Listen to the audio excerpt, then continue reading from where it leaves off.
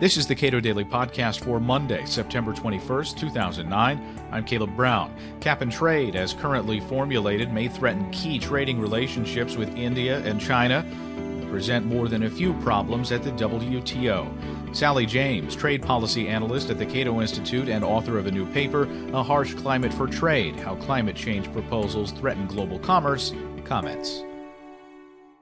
In order to placate domestic industry who's worried about the competitive effects of climate change legislation, lawmakers have loaded the bill up with a lot of giveaways and loopholes and also trade barriers that I think will make the legislation unworkable and definitely harmful. Cap and trade as an idea was meant to create an artificial restriction on carbon that industry can use. But if you're taking funds and subsidizing industries that are dealing with the fact that you've internalized these costs, that seems to defeat at least some of the purpose of trying to have a cap and trade program. Well, definitely. The whole idea of cap and trade, which is kind of it's a best approximation of a tax, basically, but politicians are allergic to the word tax, so cap and trade is kind of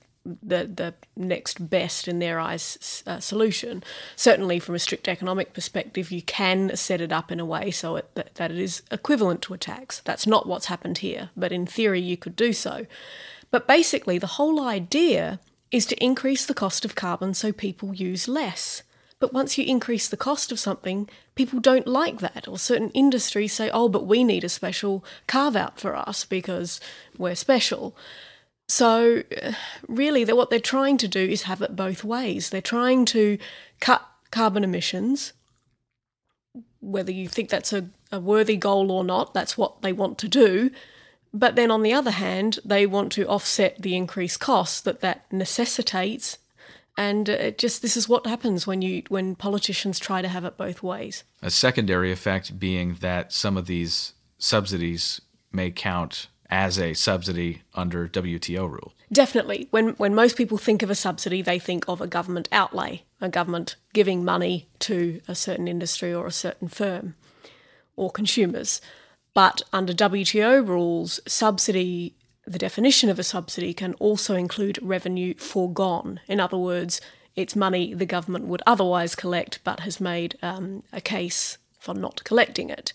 That's exactly what's happened here. There's a few conditions for whether a subsidy is problematic under WTO rules.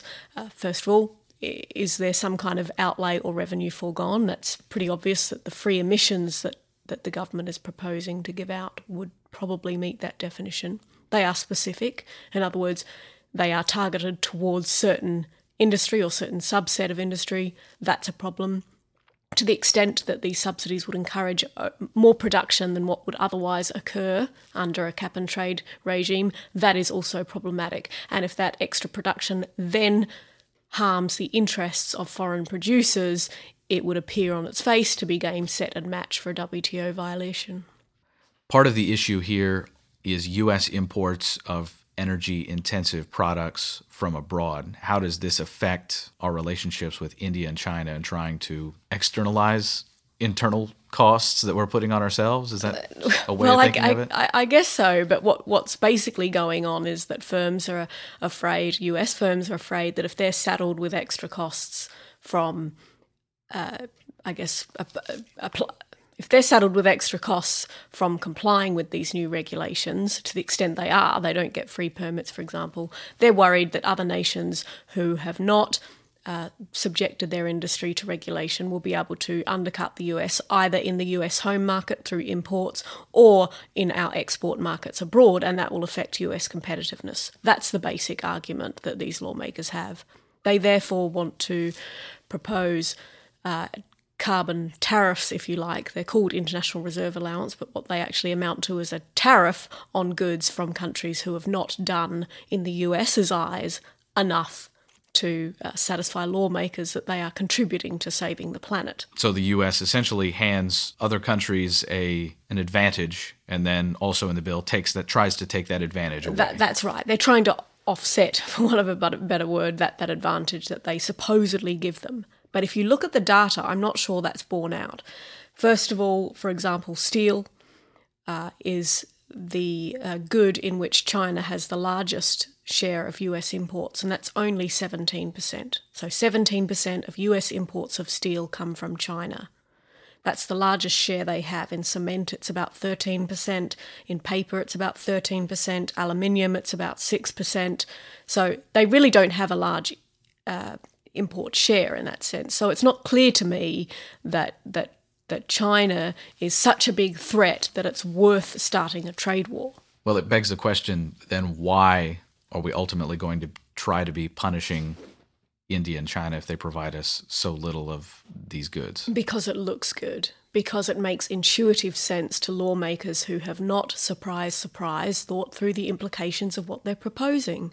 This Waxman-Markey bill is full of contradictory statements. It's full of statements which, if you know anything about economics, don't make sense, or they've left a lot of things kind of unsaid that sound good, like, the US will assess whether China has made appropriate steps to, that's basically what they're saying. Well, what's appropriate? Who defines that? What if China decides that the appropriate metric for imposing carbon tariffs is per capita emissions? Then the US exports are really in trouble.